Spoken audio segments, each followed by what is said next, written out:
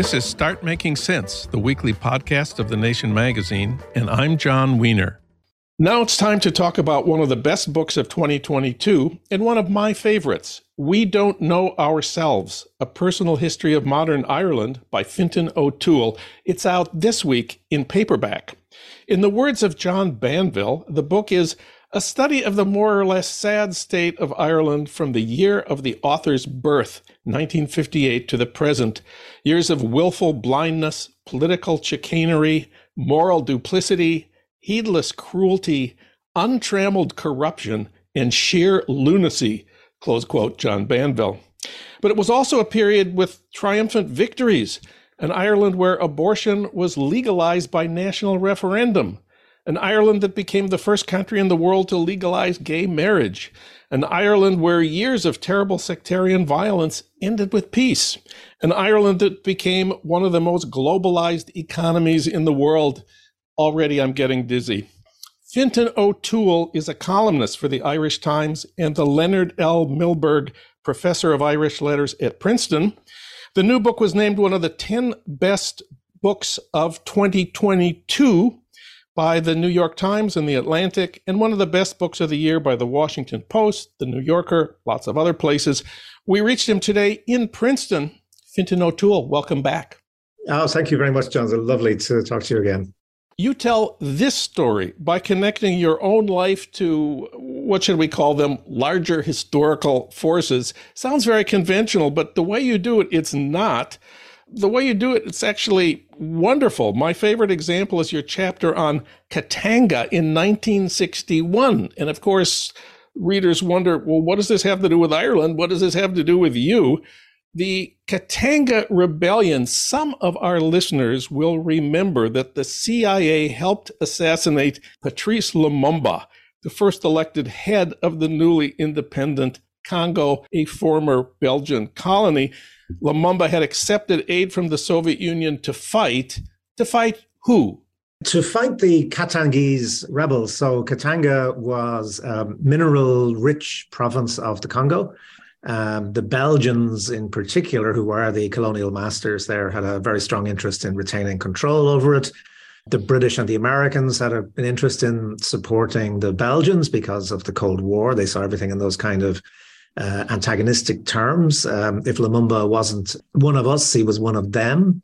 Of course, this was secret, and the Belgian involvement was pretty obvious, but the US and British involvement, French involvement was in the background.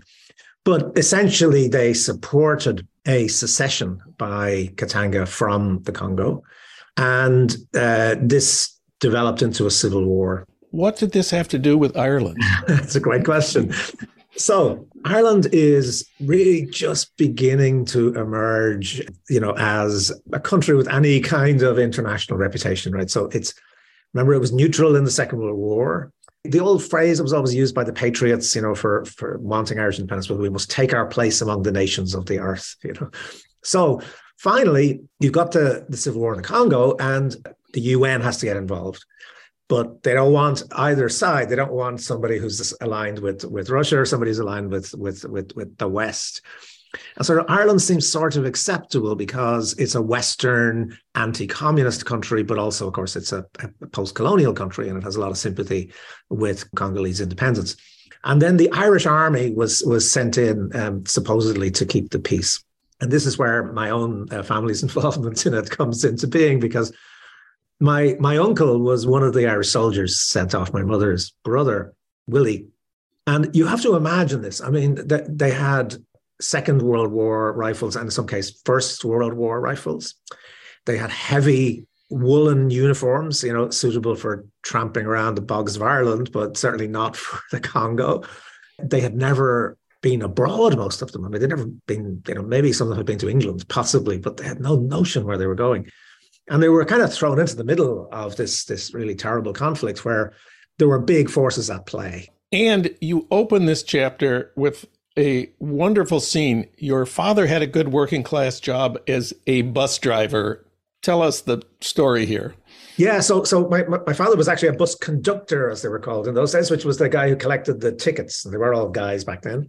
The story really begins with my father in those days, the back of the bus was sort of open and the conductor would sort of stand near the back of the bus. So they were slowly passing a newspaper seller.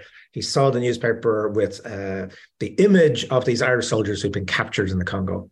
And he jumped off and he ran, got a copy of the paper, and then more or less abandoned the bus and ran home to our house, because they had thought that my uncle was dead. The word had spread that these guys had been not just captured, but that they'd been executed. And so there was a photograph on the front page of the newspaper of these captured Irish soldiers, and it included Willie. And that was the news, Turned out these guys had been in an incredible feat of arms, right, which was a small town called Jadotville. There were about 150 of them, and they were attacked by 3,000 Katangese mercenaries, led by hardened Belgian and French officers with a fighter plane and all sorts of stuff. And it was an incredible feat of arms because they held them off for 3 days and they didn't lose a single man, and they should have been hailed as heroes. But the Irish didn't know what to do with them, because the only thing we ever really knew about in terms of arms was martyrdom. If they'd been killed, they would have been sort of national heroes. But as it was, they were actually treated as cowards and as shameful, because they surrendered after 3 days when they realized that they weren't going to get any help. They never got any medals. They never got any kind of praise for this sort of thing. And it was a sort of weird bit of Irish history that just didn't make any sense and was pretty much buried. But of course, also there was the issue of race. And that takes me to the question, who were the Balubas? When I was a kid, if you were behaving badly, your teacher would say, "You Baluba." And the Baluba were a people in the Congo who were actually treated appallingly by the Belgians and the mercenaries. They were sort of tribal people, and they were exploited and attacked. And the Irish soldiers actually were trying to protect them, but they mistook a lot of the Irish troops for Belgians and thought that they were coming to attack them, and they ambushed them. And there was a big ambush where a lot of Irish soldiers were killed. But for about 20 years, this sort of word, Baluba, remained as a slur in Irish speech. And of course, particularly one that was attached to Black people. But it also, of course, through that racism, stood for sort of any kind of bad behavior. Judges with juvenile delinquents up in front of them would call them Balubas. Amazing story. 2 months after you were born in 1958, a team of civil servants in the Department of Finance published a plan for economic development. You say it shaped your life and the lives of millions of other Irish people. This was a plan for Irish industrialization that you describe as the opposite of Stalin's 5-year plans. Please explain the difference. So Stalin's 5-year plans, of course, would always set impossible targets, and then, the Stakhanovite effort would have to be made to reach them. And, all the propaganda would be about how, the heroic people had surpassed these impossible targets for pig iron production and whatever.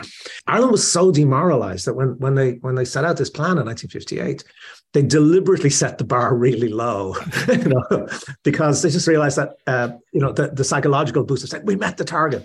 And the target was 2% growth. And 2% growth might say, well, that's okay, but it was 2% growth on almost nothing.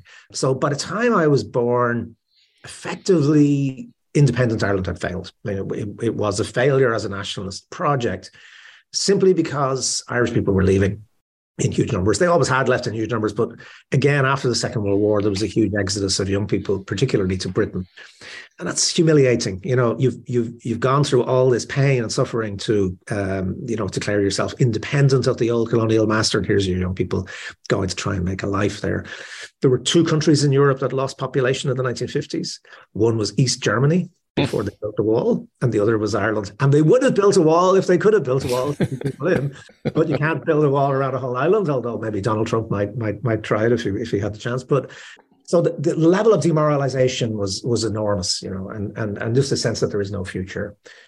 So what they had to do, in a way, was sort of burn down the village in order to save it. That in order to sort of try to keep this Catholic nationalist Ireland going, they had to change it radically by bringing in foreign capital, starting the process of urbanization and industrialization, which became a process of globalization over time, as you mentioned. And that's really what transformed Ireland in my lifetime.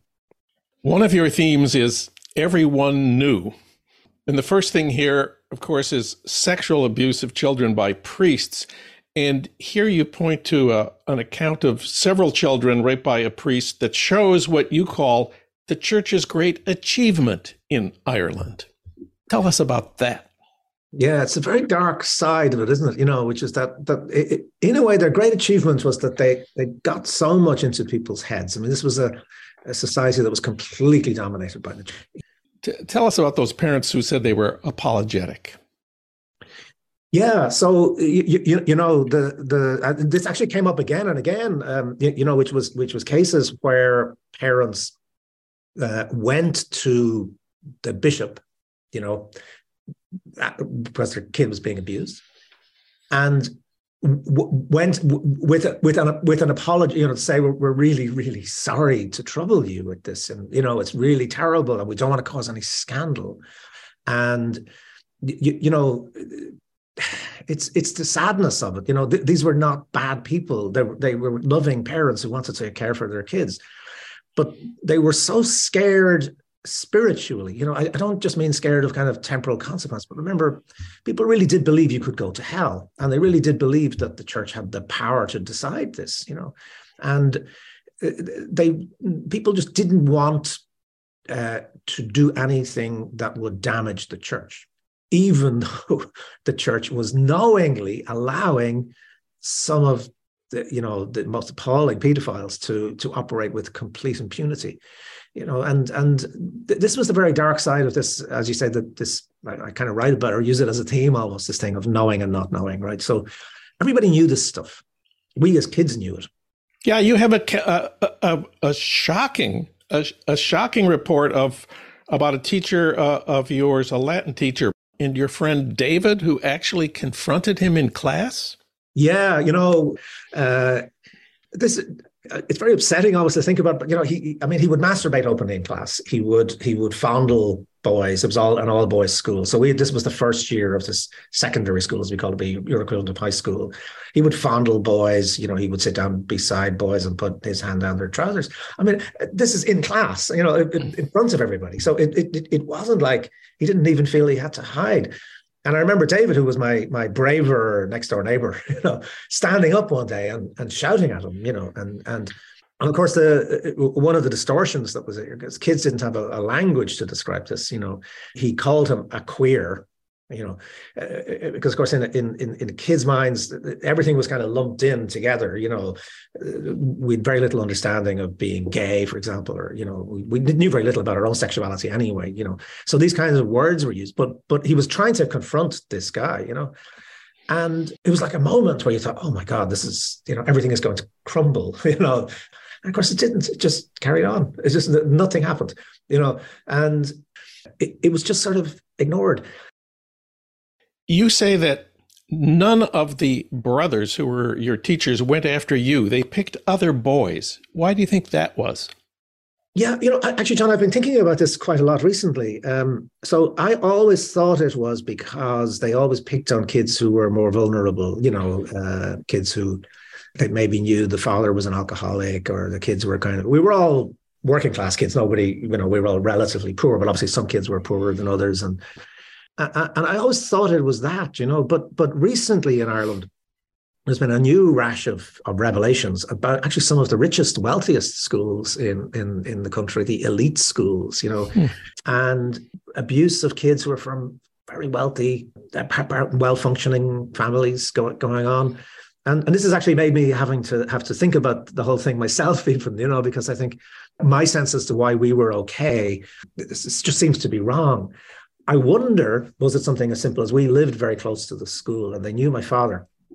And my father had been a boxer. He wasn't a big man, but he was a very tough guy. He was an Irish champion, junior champion boxer, when he was young. And it may just have been that they were a bit afraid of my dad. Maybe it was just as simple as that. Another thing that everyone knew was about abortion. while the U.S. recently has, removed abortion rights from the Constitution and banned it completely in many states, Ireland, in the meantime, made abortion legal, not by a court ruling, but by referendum in 2018. The story of your engagement with legalization of abortion began long before that. You say in 1976, when you were 16 and had to decide what you thought about abortion. What called the question for you? Had you gotten a girlfriend pregnant? No, I didn't. I'm afraid I wasn't. I wasn't active in any way that would have made that possible at that time. Okay. I'm a very innocent boy, but this was simply that I think because I was becoming better educated than a lot of people around, it was assumed I knew things. And a very good friend of mine asked me to come to their house, and it was his sister actually who had become pregnant. Unusually, the family said she wants to have an abortion, and we support her, but we no idea how to do this. How do you do it? And I said, I don't know, but I can find out. And of course, the only way to do it really was to go to England. You couldn't do it in Ireland, but I was able to get them a phone number. And then being confronted with it, was I going to turn around to that girl and say, you don't have a right to do this? And I knew instantly what I thought, right, which was that actually what I thought was irrelevant. This was about her. It was about her life and her choice. That, for me, was a kind of moment of revelation. But, at that time, John, abortion, you have to remember, was completely illegal in Ireland. In fact, it was a crime in Ireland to tell a woman the name of an abortion service. In England, it's the sort of thing Texas is trying to do right now. But absolutely. You say the point of that law was not actually to stop Irish women from going to England to get abortions. What was the point? The point was to stop them talking about it. The point was to maintain the knowing and not knowing. And of course, this is something you're confronting in America right now, right? Which is that the right-wing conservatives both want and don't want to stop abortion. They actually don't want to face the consequences of what happens if you start jailing everybody who, as you say, gives somebody a phone number for an abortion clinic, or they just want to make women ashamed. They want to make sure that women don't talk about it, don't acknowledge it, that the things that flow from that, which is that women have a right to control their own reproduction, is not part of the public discourse. And this is what happens in Ireland, right? Which is that for years and years and years, Irish women had abortions. They went to England. I never, really until I would say I was in my late 30s, met a woman who told me she had an abortion. And that was true of all my friends, people I worked with. There was this invisible, silent group of women, getting into the hundreds of thousands, of course, but they didn't talk about it. The weird thing, and people in the States might get some comfort out of this, is that actually the right pushed it too far. In 1983, we had a referendum to put this clause into the Constitution. Now, the country in the world that least needed a constitutional ban on abortion was Ireland. It was already banned. You could already get life imprisonment. What else could you do? But what was the vote? What was the vote on adding this ban on abortion to the Constitution in 1983? It was 2-1, John. I remember at the time just a sense of despair. It was overwhelming, 2-1. I'm sort of even slightly relieved that we got the one bit, that a third of people voted against it. And then when it was repealed by the referendum in 2018, what was the vote then? It was 2-1. It was almost an exact reversal, And it was a very, very moving moment because the original referendum in 83 had been terribly divisive, and really awful stuff, and everybody feared that kind of rerunning it in 2018. That I think most of us thought, well, yes, we will win this time, it will be repealed, but it's going to be nasty. And actually, to be quite honest, it wasn't nasty. And one of the reasons it wasn't is that the silence was broken. Women spoke about their lives, and they spoke about their pregnancies, and they spoke about what the choices that they wanted to make and had to make were. One of the bad things about Ireland is that it's a small society, and if it's kind of in a hysterical conservative mode, it can be really, really claustrophobic. The good thing is that if that turns around the other side, it's a small society where everybody knows everybody, and the person is your mother or your sister or your workmate or your colleague who's saying, well, I had an abortion. And so storytelling, actually, this happened twice. 2015 was the first time we had a referendum on same-sex marriage. And we were the first country in the world to bring in same-sex marriage by popular vote. It's happened through courts or parliaments. And again, that was 2-1 too, in favor of same-sex marriage, which was very, very moving. But again, it was won because LGBTQ people, they had to break their own privacy, and nobody should have to do this. I mean, nobody should have to go out and tell their story. But they did it with grace and wit and humor and compassion, and it actually became a sort of lovely moment. And I remember my father, whom we started with, who was well into his 80s, and I'd been in America. I was in here in Princeton. I just got home for the vote a couple of days before, and I said to my father, I wasn't sure how he would feel because he was a very liberal man, but also he'd grown up, with certain prejudices and all that, And I said to him, how do you think it's going to go? And he looked at me like I was an idiot. He just said, why would anybody vote against that? He literally couldn't get his head around the idea that anybody would think it was wrong that LGBTQ people could marry. So the change was really very, very profound. And it was a human change. It actually just came from engaging with our fellow men and women. You say abortion was the great boundary line in a way that LGBTQ rights had not been. It was the border that gave shape to the whole territory. And so the effort to make Ireland a modern global economy while preserving this traditional Catholic Church-dominated culture failed. The people who worried about preserving that difference between the cultural tradition, let us call it nicely, and the economic modernization thought that joining economic and cultural change would mean Ireland would disappear as a separate culture and just become a version of America. Do you think that's happened? No, it hasn't. I mean, obviously the place has changed hugely. All societies change when you move from the countryside to the city, when you move from an agricultural economy to a very sophisticated one. When you move from being when I was born, we were the worst educated people in Europe, and we're now the best educated. 55% of the entire population has a third level degree.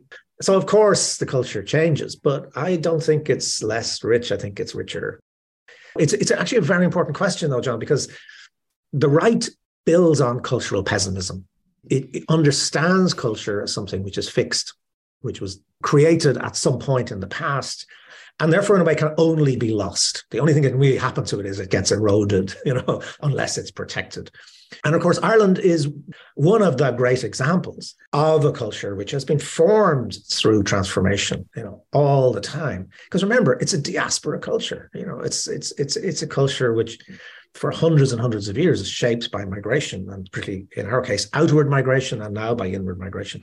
It's giving and taking and mixing and matching. And I've never been a pessimist about that, just because, you just look at the vibrancy of Irish culture. And I think it's a very good rebuke to those attitudes on the right, about what culture is. The book is We Don't Know Ourselves, A Personal History of Modern Ireland by Fintan O'Toole. It's one of my favorites. It's out this week in paperback. Fintan, thank you for writing this book, and thanks for talking with us today. It's been a huge pleasure, John. Thank you.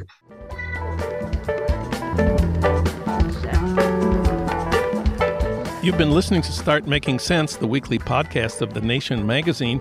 You can hear more interviews like this one at thenation.com, and you can subscribe to Start Making Sense at iTunes Podcasts, Pocket Casts, Stitcher, or wherever you get your podcasts. I'm John Wiener. Thanks for listening.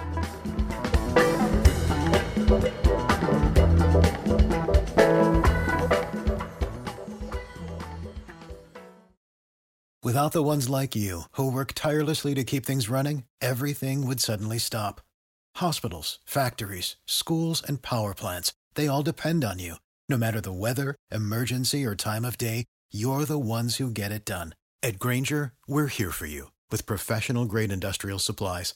Count on real-time product availability and fast delivery. Call, click Grainger.com, or just stop by.